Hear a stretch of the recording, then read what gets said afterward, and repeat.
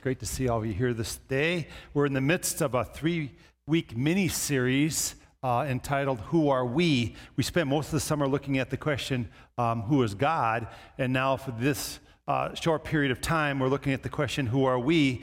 I'm using our vision statement as kind of the outline for this 3-week series of messages. Our vision statement is encounter grace, grow in grace, and become grace givers. And last week we looked at the who are we question then from encountering grace. And we learned from the parable of the prodigal son that there are a couple things that tend to trip you up in life that cause grace maybe to be cut off in your life. And those are illustrated in this story by the younger son and the older son in the parable. In the parable of the lost son or the prodigal son, first of all, you're introduced to this younger son who says to his father, give me my share of the estate, basically telling his father, I wish you were dead, I want your resources, I want to live life the way I want to live life. And when we look at him, we see lawlessness and we see a rebel, and he goes off, we're told in that parable, and squanders all of his father's money. But then something really, really, really important happens if you want to encounter the grace of God. The son comes to his senses. And he says, hey, it was better for servants in my household than what I'm experiencing here in life. I'm going to return back home. And he returned home a broken, humbled young man. And then it's interesting to see the father's reaction to this younger son's return. The father, of course, in the parable of the prodigal represents God, right? And we see this father figure, this man representing God the Father, run to his son in unbridled joy, in an undignified manner, and embrace his son and welcome him back home. And what we learn here, when we look at the question, who are we when it comes to encountering the grace of God, what we learn here, Grace Point, is this. If we want to encounter the grace of God, we got to come to him as a humble, contrite, broken people, honest about who we are and honest of our need of our Heavenly Father. Amen? If we want to experience that grace of God, that power, that enablement of God, the younger son illustrates for us that brokenness is the key. Now we look at the older son in that parable, and we see something to the contrary of the younger son. He was into rights. He was into, I do this for you, Father, you do this back for me. He was what we would classically call a religious person, a legalistic person. He was into rules and regulations, and that really was cutting him off from a relationship with his father, from grace of the Father. And the father pleaded with the older son when the older son was upset about the father restoring the younger son, and he said, the father said to his older son, everything I have is yours. And it's like the father was saying, get my heart. Understand what matters in life. And the older son suffered from this problem. I do what I do to appease my father. And what really the father wanted from this older son was for him to perform those same things with an attitude of pleasing him, not appeasing him. And so what we learn here about the question, who are we when it comes to encountering grace, if we're the bent a little bit of being around church for a while, maybe being more legalistic and rule-oriented, is this: we must never do our works. We must never do our following of God out of appeasing God. We must always do it with an attitude, I want to please my Heavenly Father. And if we do that, then I think we've put ourselves in the way of encountering the grace of God. Now, today we're on to the second part of our vision statement, growing in grace. And I want you to listen to this introductory thought. It's very important to get today.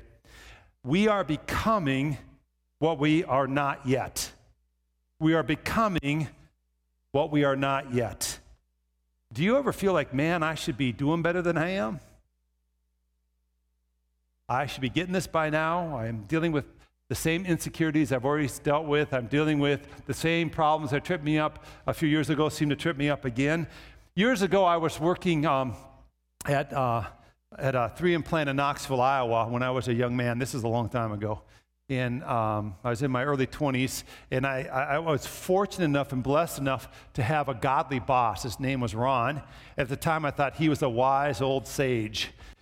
He was the age 45, and I was 23. So I thought this dude had lived a long life, and he knew what he's talking about. And one day I was talking to Ron and lamenting about, one of my most recent failures in following Christ. And Ron began to talk to me about Christian experience and not to lose hope.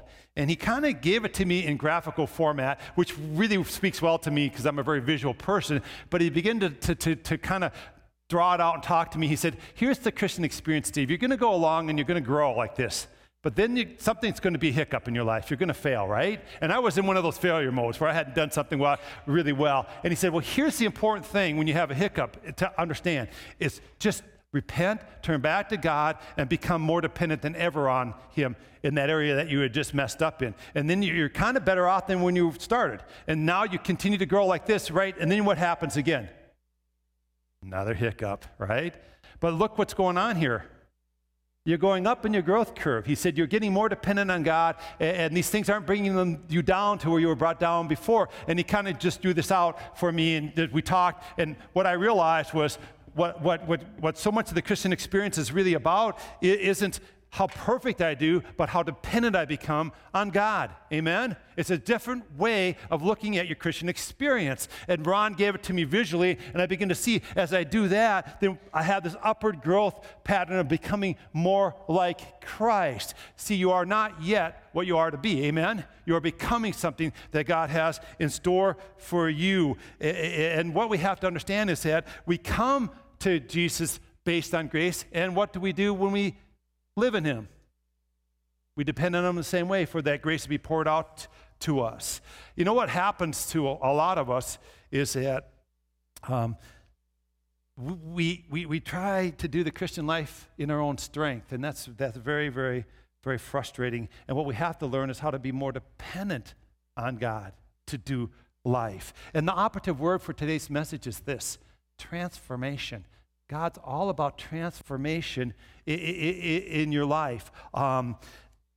Your being born again is just the beginning point of a life of becoming like Jesus Christ. And I want to talk about this word grace because I'm already this morning using it a lot, and I want to give you the definition I shared with us last week. It's good review if you're here last week. If you're here for the first time today, it'll be something that you can grab a hold of and understand. When I use the word grace, this is what I mean. Grace comes from the Greek word charis. Charis. It is a favorable disposition of God toward sinners on account of Christ. It's God's unearned and unmerited favor. It's God's empowerment, enablement to come to him by faith and then to live in him by faith. I think we get the coming to God by grace, at least if you've been around evangelical circles very long, you get this idea that, hey, I can do nothing to earn my salvation, right? Amen? You could say amen, it's okay. You don't do anything to earn your salvation. It's a free gift of God through the finished work of Jesus Christ on the cross. And we love to quote verses that point that out, like Ephesians chapter 2, verse 8 and 9. It's one of my favorite couple of verses for pointing a person to the idea that you don't do anything to earn your salvation. Here's what those verses say. For it is by what? Grace you have been saved through faith, and this is not from yourselves. It is the gift of God, not by works, so that no one can boast. And we talk about this idea that when we're born again, God does his work of renewal, and you're no longer the same person, and we kind of get that. We have songs even that get after this moment of transformation, this moment of being born again in Jesus Christ. I thought I had a really great illustration of a song this morning, but then I began to ask the staff this last week, you ever hear the song? Almost without exception, they had not heard the song. And so I'm going to press forward anyway because it's a good song. Not really, but it illustrates the point well. When I was a younger guy and my kids were really little, this song, Bullfrogs and Butterflies, came out. Anybody know it? Raise your hand if you know it. It's all old people. No offense, I'm one of you. Bullfrogs and butterflies, you know, bullfrogs and butterflies. We've both been born again, right? You know it? Nope. Bullfrogs and butterflies, we've both been born again. Now listen to this verse. It's really deep. Old tadpole in a fishing hole. He couldn't croak or jump to save his soul. But then one day, it's the funniest thing, he started growing, turning green. Yes, he jumped on a lily pad, and he was croaking out a song, gave it all he had. And then it goes to the butterfly side of it. A little caterpillar on a blade of grass. She's noticing the days going by so fast. She's a lovely little lady. She's looking for a room. She's weaving and spinning out a fine cocoon. Why, it didn't take long till she saw the sky. Spread your wings, you butterfly. Bullfrogs and butterflies. We've both been born again. All right. Well, you get the point. You get the point, right? We kind of get this idea that I come to Jesus Christ. It's a grace-based experience. It's something that God has done for me. It's unmerited. It's because of his favor. It's by his enablement and power that I'm born again, and the transformation process begins. You know, I was formerly a caterpillar, and now I'm a butterfly. I was formerly a tadpole, and now I'm a bullfrog. Although I don't know if that's an upgrade, really, to be honest with you. But here's a real common problem we have. Here's a real common problem that we have. You come to God by grace, and then you try really hard to live by works. We come to God by grace, but then try really hard to live by works. And you know what that does? It produces in us a frustration because you can't do it. It produces oftentimes legalism because we come up with all these rules, right? And all these ways and these things that make you okay with God. But we're to come to God by grace, by his empowerment, his enablement, and we're to live and abide in him by grace and grow in grace and grow in dependence on him, understanding that he's doing this wonderful transformation process in our lives. So who are we? Who are we? We are followers experiencing the transformative power of God. That's who we are. That's who we're to be. And foundational to transformation is dependence. Dependence on God. This is a difficult concept to get, more so than I think we realize, because since we've been wee little babies, right, in our diapers and whatever, eating our baby food, the whole time we've been growing up, what have we been growing towards? Independence, self-reliance, being a contributing citizen. We're growing into that kind of a situation. Well, then we come along and we tell you, people like myself, like, listen, you got to be dependent on God. It's just contrary to everything that we get taught. Instead of being independent, self-reliant, and all that kind of stuff, you're to go down and what? Become really dependent on God. That's growing up in him. It's just so contrary to everything that we're taught. When I graduated from college initially, in 1980, I've graduated a couple times. Some of you are relating to me on that one.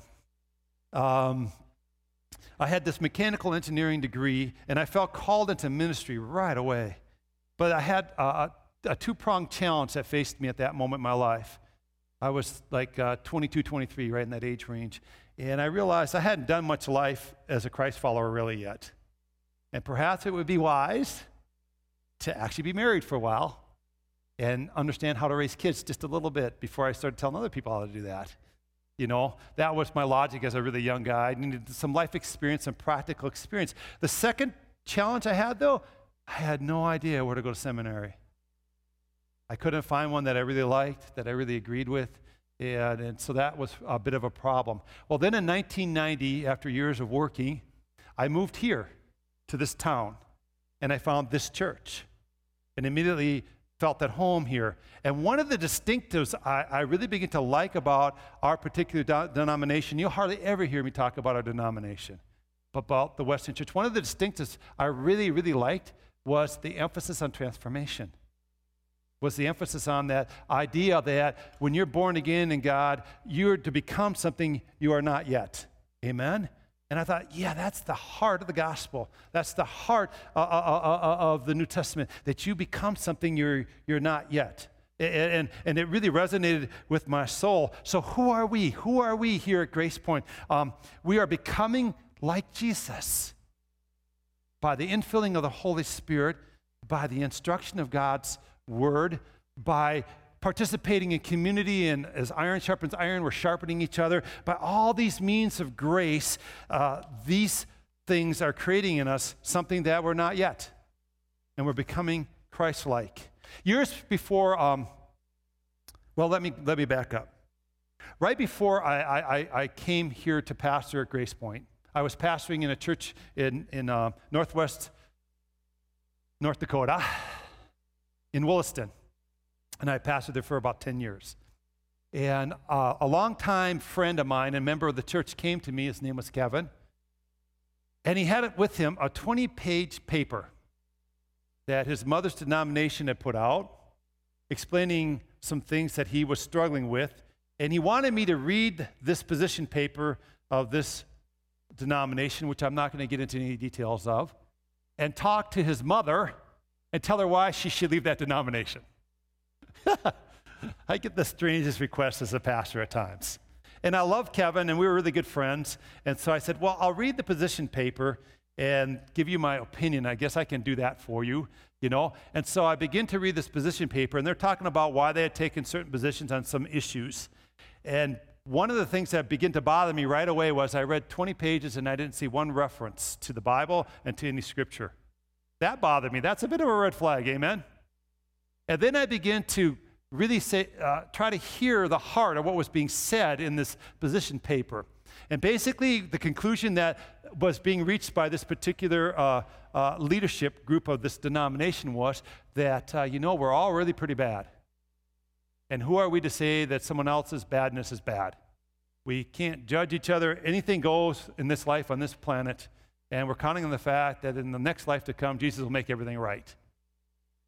And I read that a few times, and I said, am I reading this right? Because my friends, that's the most hopeless position paper on Christianity I have ever read. You're saying that God can't do any work in his people at all? That we're just so bad off and everyone's so bad off that all we can hope to do is kind of get by and not do anything to hurt anybody in this life and everything will be right in the life to come? That is not the message of Christ at all. The message of Christ is that we're becoming something we formerly were not. When I read that position paper, I was reminded of that famous quote by Popeye the Sailor Man. I mean, I'm getting deep on, but I even have a cartoon clip. You got to watch this. Watch this.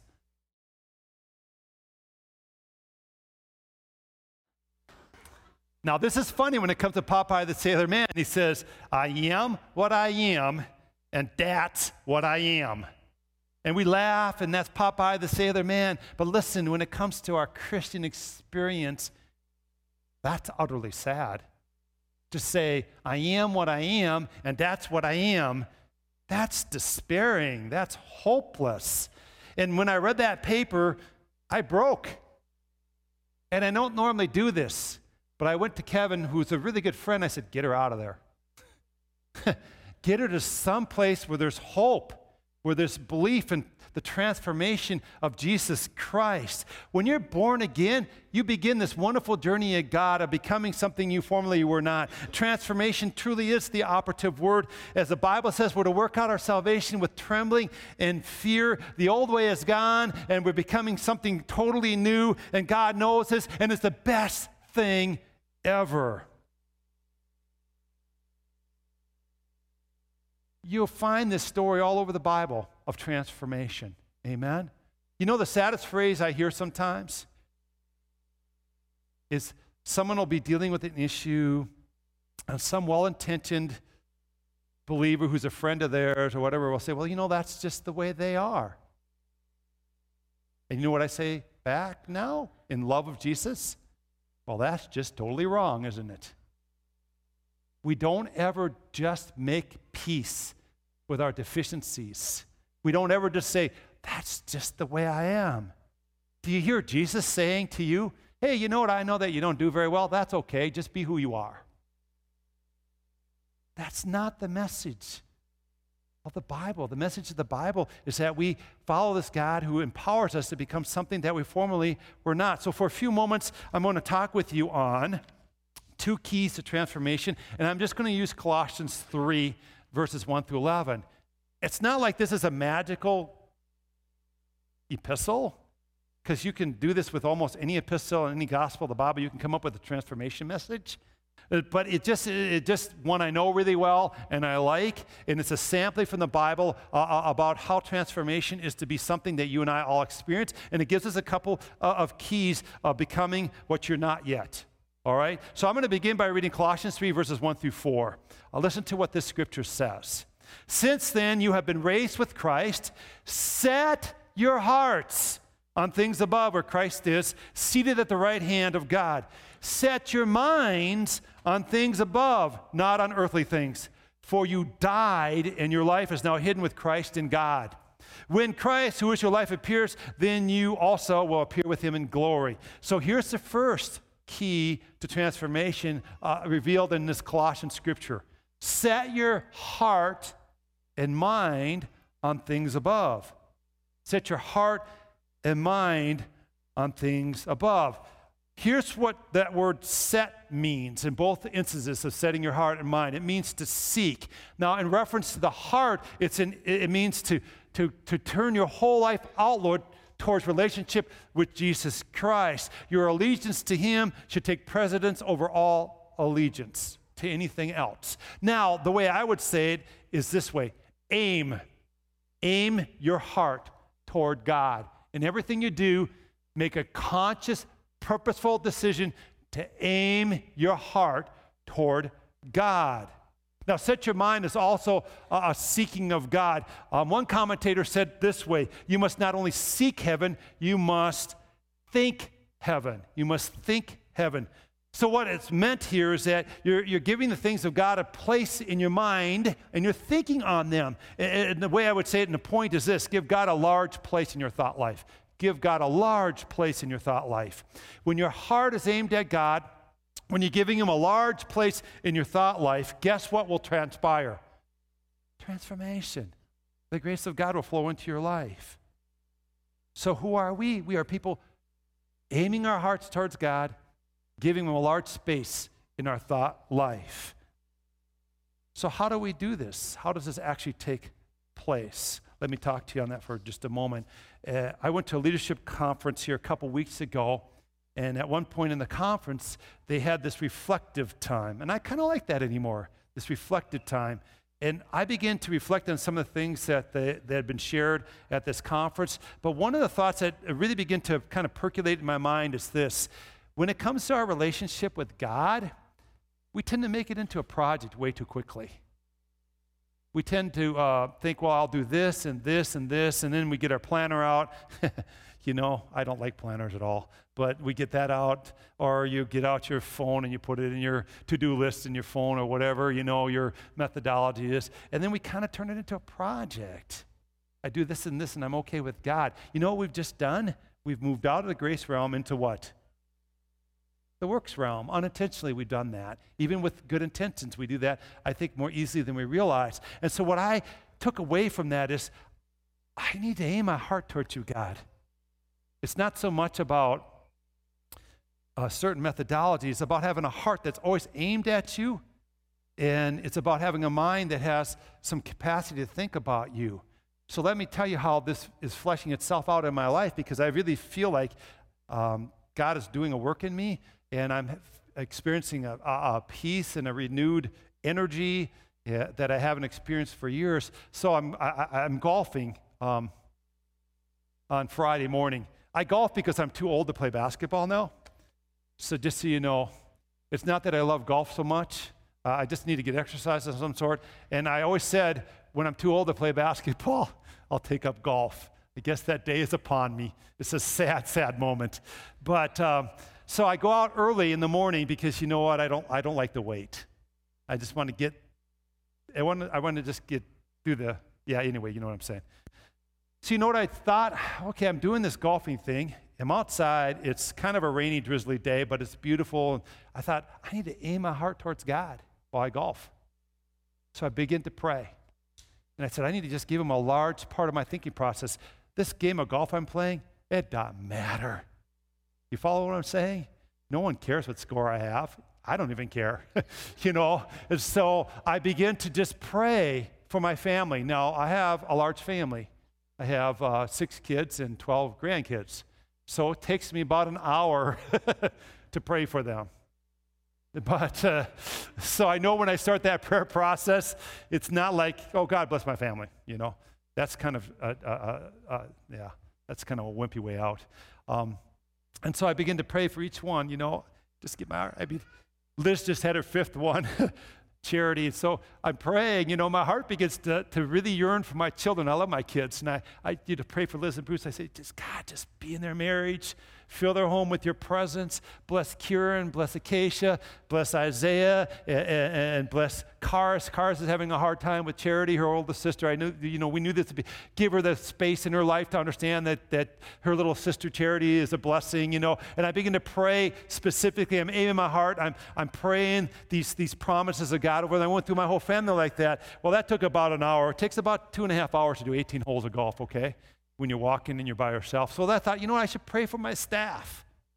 And, we're under a lot of stress sometimes, and lots of things are going on is a good thing. So I begin to pray by everyone by name, and every one of their children by name. And I begin to say, bless their marriages, grace them with capacity, Lord, grace them with competency, grace them with space in their life to love on you, but still do the calling that you've called them to do. And give them grace when people say things to them that maybe aren't true, but they're well-intentioned, but they're not true. And help us to be discerning and help us to be people who love unconditionally. And I just prayed through everyone. Then you know what I did after that? I prayed for today, for this moment. I said, oh, God, we gather together, and sometimes we just go through church, and it can be mundane and routine. I don't want it to be routine. I want it to be anything but routine. I want your presence to be there. I want people's hearts touched, and only your Holy Spirit can do that. And I began to pray for the church. And you know what I did after that? I got done. Went home. So that was an anticlimactic ending, wasn't it? But I was done golfing, you know what I mean? So, I got done. But see, this is growing in grace. This is becoming more dependent on God. Okay? It's aiming your heart at Him and having capacity and the space in your head to think about Him a lot and doing it on purpose. And as you do that, I think God endues you with power. I think He fills you with His Holy Spirit. I think He fills you with His grace. Let's look at the second key to transformation, maybe revealed here in Colossians 3. I'm going to read to you verses 5 through 11. Listen to this scripture.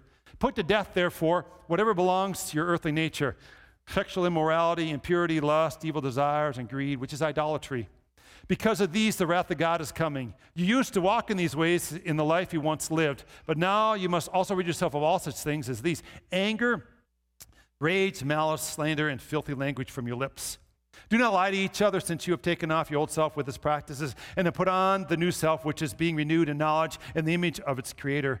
Here there is no Gentile or Jew, circumcised or uncircumcised, barbarian, Scythian, slave or free, but Christ is all and is in all. So here's point number 2 for I think a key thought for experiencing the transformation of God. Have a funeral. Have a funeral and put to death the earthly nature. Put to death the earthly nature. When you become a Christ follower, you die to self. And what Paul is saying here in Colossians is, listen, it's time. It's time for your life to align with your testimony. As a Christ follower, have a funeral for some of these things. And there's kind of an urgency to this teaching by the Apostle Paul. You're to wipe the old nature out. You're to cut it off. You're to exterminate. You're to give it no space in your life. One commentary I read was really interesting in the illustration it used to talk about the urgency. It said this: it's like a press operator operating a big old printing press with a couple of rollers. He gets his hand caught in the rollers, and he's being sucked into this machine. And for some unknown reason, he has an axe there. But it's their story and their illustration, so you can make it up any way you want, amen? And so he's realizing, if I do not take quick action, my whole body will be sucked into this machine and I'll die. So he grabs that axe and he lops his hand off so to save himself. That's the picture of the urgency and the seriousness of dealing with something that's of this earthly nature. To not do so sucks you into its death, amen? It sucks you into its malice, into its ungodliness. And so when we're dealing with these issues like slander and gossip and lying and anger and all the other things that are listed that are called idolatry, we're not supposed to give it any space. We're supposed to, in our minds, visualize, here's the coffin. This is my particular issue. Maybe it's insecurities for you. Maybe it's fear for you. Maybe it's you got a problem with somebody else and unforgiveness, whatever. You open up that lid of that coffin. You put that thing in that coffin. You shut the lid and you bury it, amen? And you bury it deep. And then you don't dig it back up. You'll let it remain buried. That's the imagery that's being painted here. We're going to give no space to our earthly nature. As I was mentioning before, one of the saddest things I hear is when somebody's acting, deviant or something like that in the body of Christ. I don't mean deviant next with a sexual issue. I'm just saying they're acting inappropriately as a follower of Christ. And I hear a well-intentioned brother or sister say, well, that's just who they are. That should make us go, what? That's just who we are? If you ever say that about yourself, I am what I am, that's what I am, I want you to see my face saying, no, that's not true. You are not what you are, and that's just who you are. You're to put that earthly nature to death. You're to be ruthless with yourself. You're to be honest and transparent, and you're to put it to death. Have a funeral. Have a holy discontentment about those things contrary to God.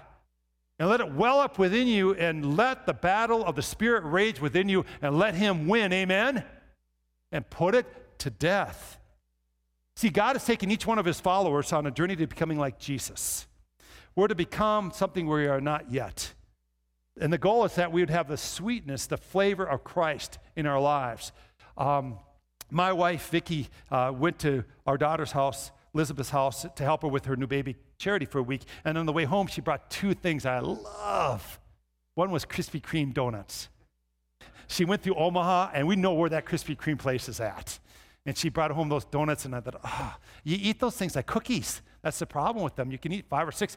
Well, anyway, that's my problem. So the other thing she brought home was about 20 peaches. They had bought one of those crate of peaches, like we have Oasis sales here, and we buy the fruit, you know what I mean? And she brought these peaches home. I bit into that first peach. Now, Krispy Kreme donuts, that's a given. They're good, amen? Those things are good. They're nasty good. Anyway, so I bit into this peach, right? That's my bite. It was so stinking good. I don't know if I've ever had a better peach. I looked and said, whoa, does that taste sweet? And the juice is trying to dribbling all over everything. I go, that is one really, really good peach. And I bit it again. Second bite's just as good. And then I started looking at the other peaches. Should I have a couple more right now? Or do I have the discipline to save those babies for later on? And I saved them, and each day I'd eat it at lunch or whatever. I'm going, this is so good. Peaches shouldn't be this good, And I think this way now. I'm going someplace with this. Growing in grace means you taste like that peach. When someone bites into your life, right, guys? They bite into your life, right, girls? And they go, good. You taste like Jesus. Hopefully, if someone's biting on you, you will stop them from doing that. But you follow what I'm saying. It's a figurative kind of thing. They bite in your life and they go, oh, you're so good. You taste good. And then Paul continues on in Colossians 3. That's what he talks about, the sweetness of looking like Jesus Christ. He talks about people clothed with compassion and kindness and gentleness and patience, forgiving each other, full of the love of Christ and the peace of God dwelling richly in them. And that's sweetness. And here's how I want to end today. I want to end by having us reading out loud Colossians 3, 12 through 17, with you understanding you're to be a peach like this. This is who you're to become in Jesus Christ. Who are we in God? Who are we here at Grace Point? Who are we to become when it comes to encountering grace? We're to be people with our hearts aimed towards God, amen? With our minds given the capacity, the space to let God's thoughts dwell in there, putting our earthly nature to death, being ruthless, but then ultimately we're to be peachy to somebody, all right? So stand up and let's read Colossians 3, verses 12 through 17 out loud together. Here we go. Therefore, as God's chosen people, holy and dearly loved, clothe yourself with compassion, kindness, humility, gentleness, and patience. Bear with each other and forgive one another if any of you has a grievance against someone. Forgive as the Lord forgave you. And over all these virtues put on love, which binds them all together in perfect unity. Let the peace of Christ rule in your hearts, since as members of one body you are called to peace, and be thankful. Let the message of Christ dwell among you richly as you teach and admonish one another with all wisdom through psalms, hymns, and songs of the Spirit, singing to God with gratitude in your hearts. And whatever you do, whether in word or deed, do it all in the name of the Lord Jesus, giving thanks to God the Father through him. So now, just for a couple minutes, we're going to sing this last song, and I want to encourage you, aim your heart at God as you sing it.